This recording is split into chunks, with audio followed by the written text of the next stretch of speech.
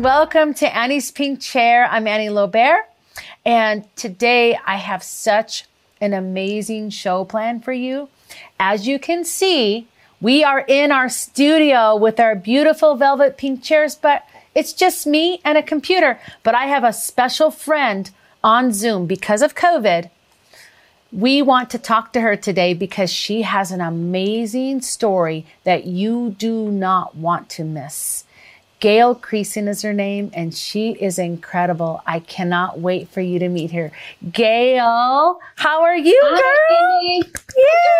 I'm Good so glad. I mean, impromptu, like it was such a God thing that you texted me this morning. And I thank you for thinking of me and my husband and checking on me. It's like I tried to find you on Facebook and, and here we are. I know. So, I woke up and I get up really early to pray. About 3:30 in the morning.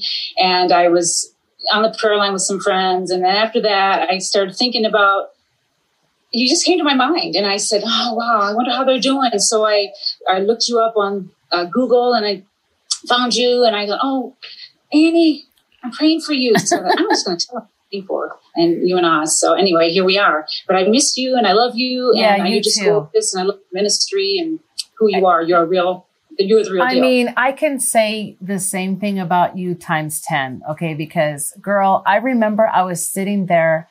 It was at Real Women at the Church of South Las Vegas, and you got up there and spoke, and you were sharing, and I just started bawling.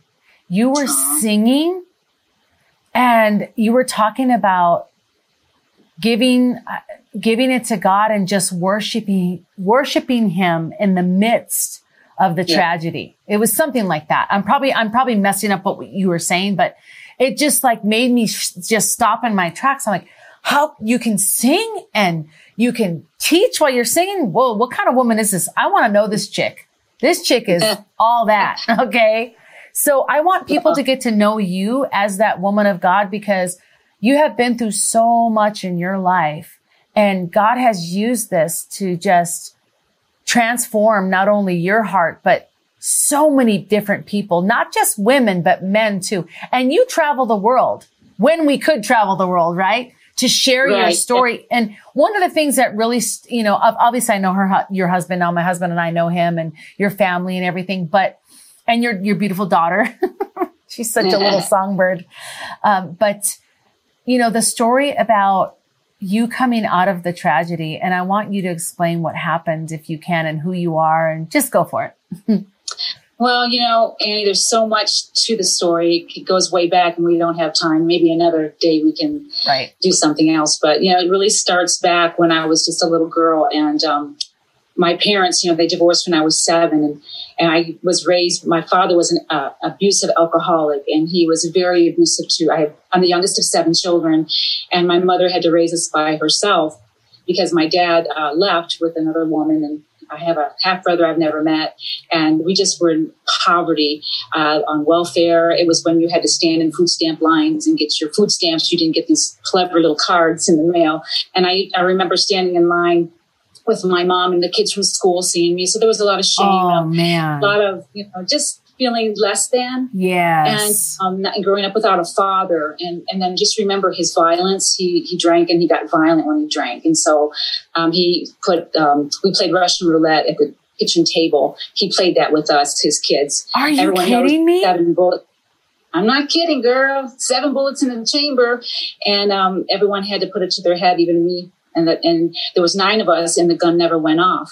And, I think about that now when you're little and you're young or whatever, you don't understand the gravity of that.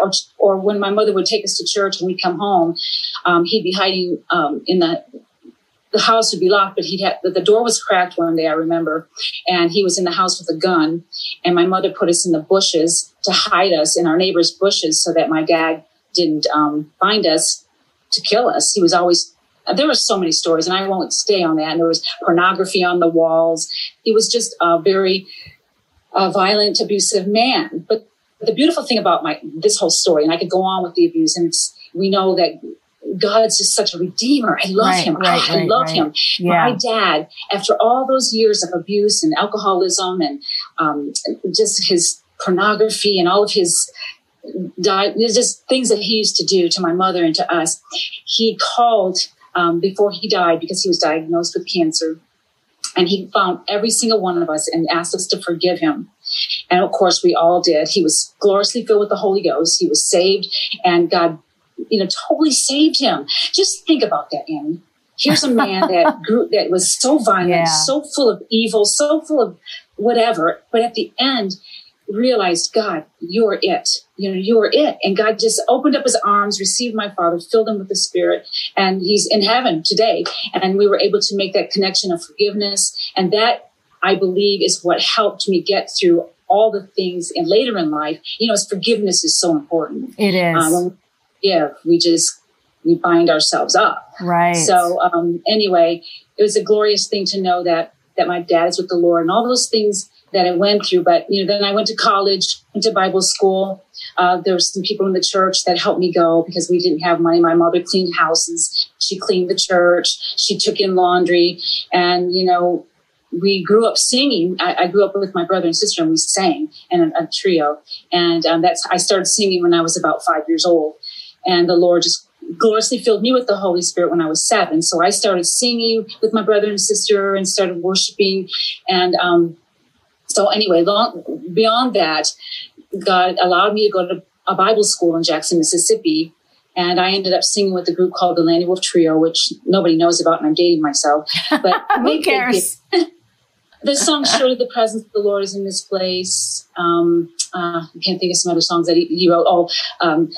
Sandy Patty and Lionel Harris made very popular. We know Sandy Patty. Yeah. Famous. Wonderful. We sang all those songs. We were nominated for a Grammy. Oh, wow. Yeah, so we traveled the world singing then. I went from my brothers and sisters to this Bible school that the people in my church just started giving me those Pentecostal handshakes, and $50 here, $50 there and back. In the day, that was a lot of money. Anyway, it allowed me to, it afforded me to get to Bible school. And when I got there, there was a Landy Wolf, which was the dean of music, and he heard my testimony, and he heard that I sang and had some experience singing. So his wife was leaving the group, and the other lead singer. Anyway, long story short, is me and a friend, my roommate, which I didn't even know, we were going to be singing together. We ended up in this trio, and we traveled all over the place. So I met moving on, I met my husband there. He was so good looking, athletic. He was the football player, the quarterback for the high school. And then he was actually going to go to LSU, but he decided to go into, God called him into the ministry. He was going to go play for football for LSU. Oh, wow. And he ended up, God called him to the ministry. So he ended up going to the same Bible school that I was going to. And he was so good looking, and I sang, and we just had this, he was an amazing preacher. So we ended up getting married, and we evangelized. We didn't have a home. It was back in the day when revivals went from Sunday to Sunday. We might have had Monday night off, They're not like Friday to Sunday. Wow. You guys were just traveling. You went to church. Yeah, we didn't have a home. We didn't have an apartment. We lived out of our car, and whatever churches would give us, we really, it was big when evangelists were evangelists, I guess. I don't know what they're doing now, but we really, my husband had such a heart for people and the ministry and and souls and nations, and it was amazing ministry. And we saw a lot of people saved, and we pastored our first church when we were 20 and 21. Imagine that. Wow. It was in Michigan. We pastored our first church. That's where you get your accent a little bit, some Michigan. Do I have an accent? A little bit. Sorry. Like a Midwest accent, Midwest, yeah. I'm proud of that. I love Midwest, but we ended up in Michigan, and we pastored there for a few years. And then we ended up in Arkansas. We pastored there. We co-pastored there for a while and pastored the church. And while we were co-pastoring, the pastor there had a heart attack and asked us to step in as pastors while he was getting well. Right. And they were going to be pastor emeritus. Well, to our heartbreak, after the church was up and running and I was doing music and my husband was the evangelist type preacher, the church started to grow, and the pastor got healed and he wanted to come back to pastoring. So it was like, oh no, now what do we do? So we were heartbroken and ended up praying, God, where do you want us to go? And out of the blue, his cousin called from California Oroville, California. They wanted us to come out there to preach a revival. And so we were in a total different denomination. This is how God works. When God wants you somewhere, this is what I love about him. He knows exactly where you are. You don't need to make yourself known. You don't need to be anything special. You just need to know God and have a heart for him. Yes. And he, like I said, his laser has you pinpointed, whoever you are. He had us pinpointed, and they called us and had us come. And even if we weren't even in their denomination, it was a Pentecostal group, but it wasn't the same denomination. And anyway, so he had us come and preach this revival. They didn't care what denomination we were. And they had no idea that we had just lost our position at this church, and we didn't know where we were going. At this time, I had a 2-year-old son. And Andrew, I have a son, Andrew. And yes. Okay. He was with us, and so it was so hard to take him and all our little belongings and leave this place in Arkansas and head to California. And while we were there, we fell in love with this group of men, and they opened up the doors to go to all these different churches in Northern California. And so we ended up preaching for this a presbyter, which was over a group of churches. And he said, we have this little church in Marin County by the San Francisco Bay that needs a pastor. What would you think about that? And we weren't even a part of their group. So I thought this was so God, because, when you run into so many obstacles and you run into so much abuse and you run into so much sorrow and disappointment, you just kind of think, I don't know if I can keep going. But God always has that way of just turning things around, changing, and he's so amazing. Hi, friends. Some of you might know my story. I'm not sure if you do or not, but I wrote a book about my life and how I got pulled into sex trafficking, not realizing it was actually sex trafficking. The boyfriend I had turned into a pimp, and I wrote my memoir.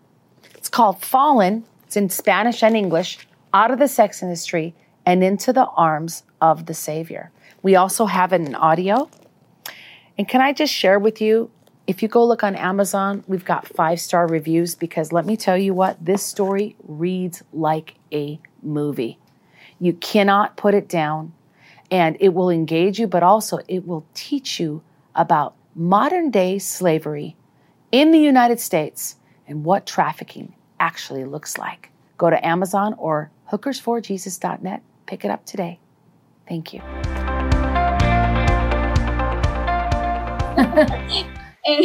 And God was just, left and right, souls coming in and baptizing them in the swimming pool and bringing them in and loving them, not beating them up, but loving them and embracing them and eating with them and sharing God with them. Having a relationship. I was pregnant, 5 months pregnant, and I was tired. But I was doing my thing with one of the ladies, and we were preparing for this. It was a Wednesday night. We had ladies' prayer that morning, and my husband was in his office, and I just went in and waved at him and said, I'm leaving. I'm going to go buy some more things that we need for the conference or the retreat tomorrow. And I'll be gone for, a little bit in church that night. Right. He just said, I love you. Take care of yourself. Put your feet up when you get home. And and I said, I will. I love you too. And so I left with one of the women from the church, and we were going to go to Costco to get a few things for the next day. When I got home, Dan wasn't there. And I thought, well, I wonder where he's at, because it was getting late, and I know we had service that night. And I didn't see him, so I thought, well, I don't know, he's just running late, and we'll just see. Well, I picked up the answering machine. So that beats me too. The answering machine was just peppered with calls, with voicemails. I couldn't understand what was going on. And have you seen Pastor Dan? Have you talked to him? Something's going on at the church. We just need you to, so I'm calling people, and nobody was picking up. And finally I called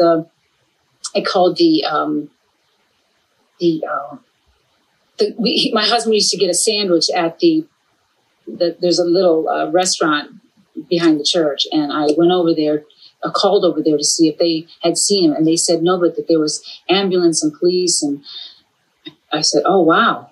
Do you know what's going on? They said no. So I called the police department, and the police, I told them who I was. And I said, I'm taking responsibility for what happened.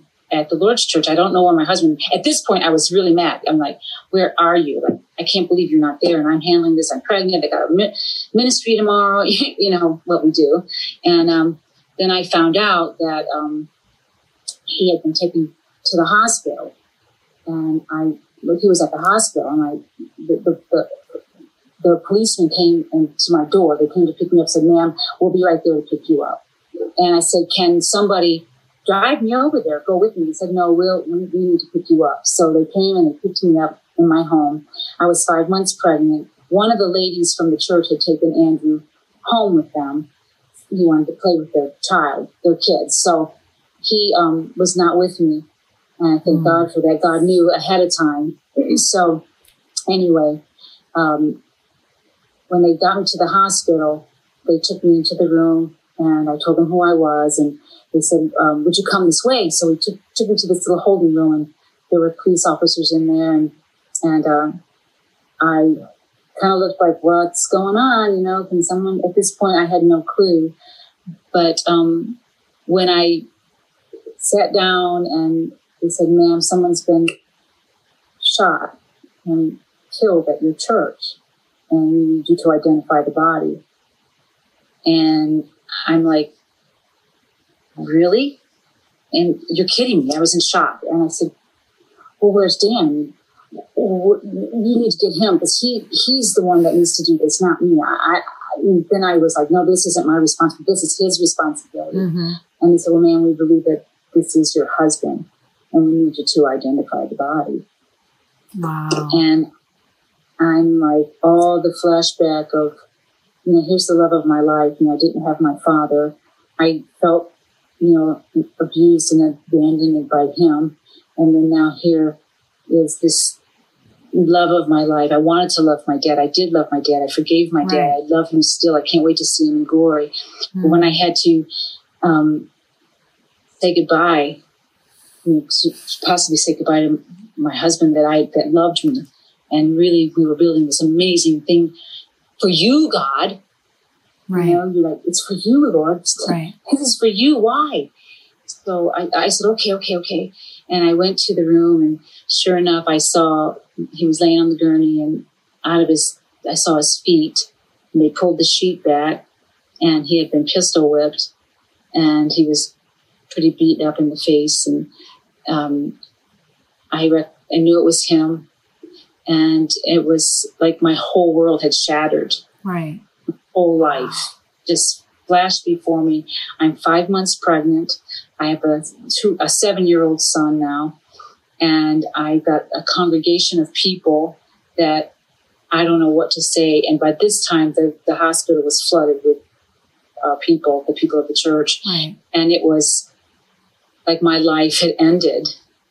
But, you know, through it all, God gave me a song. You know, God gave me that worshiping heart that I could worship my way through. You know, it just... sometimes we don't understand. And I went, Lord, I don't know how I'm going to pull through this one. I mean, that's all trauma. I mean, how could you even, you know, we have 1 minute left, but we're just going to have to keep talking because I don't understand how you did that, Gail. I can't imagine. Why? I'm not talking about the God part, but I'm asking, why did someone want to murder him? And why did they? Did they ever find out? Oh yeah. What was happening at the time, they were illegal immigrants, and they were coming up the coast robbing churches. And that's what happens? Yes. I'm not trying to be political or anything, but no, I understand. No, but that's wrong. I'm sorry, but it's wrong. Okay. Yeah, I'm not sorry. It's wrong. That's right. Awful. And it was back before anything was the issues, you know, that we talk about today in politics. See, I had no idea. I just remember your story about your husband being murdered. And I don't think I remember the part that you're sharing now, that why. So these people were going from church to church and they came upon your guys' church and they... Right.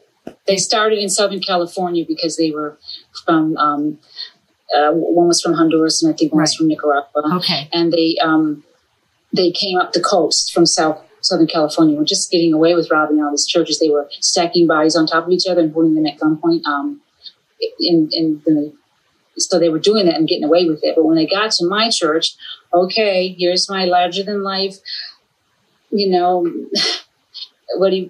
just evangelistic guy full of anointing and fire of God said, I can do this. But what happened was they got to our church, and Dan was studying in the office for the service that night.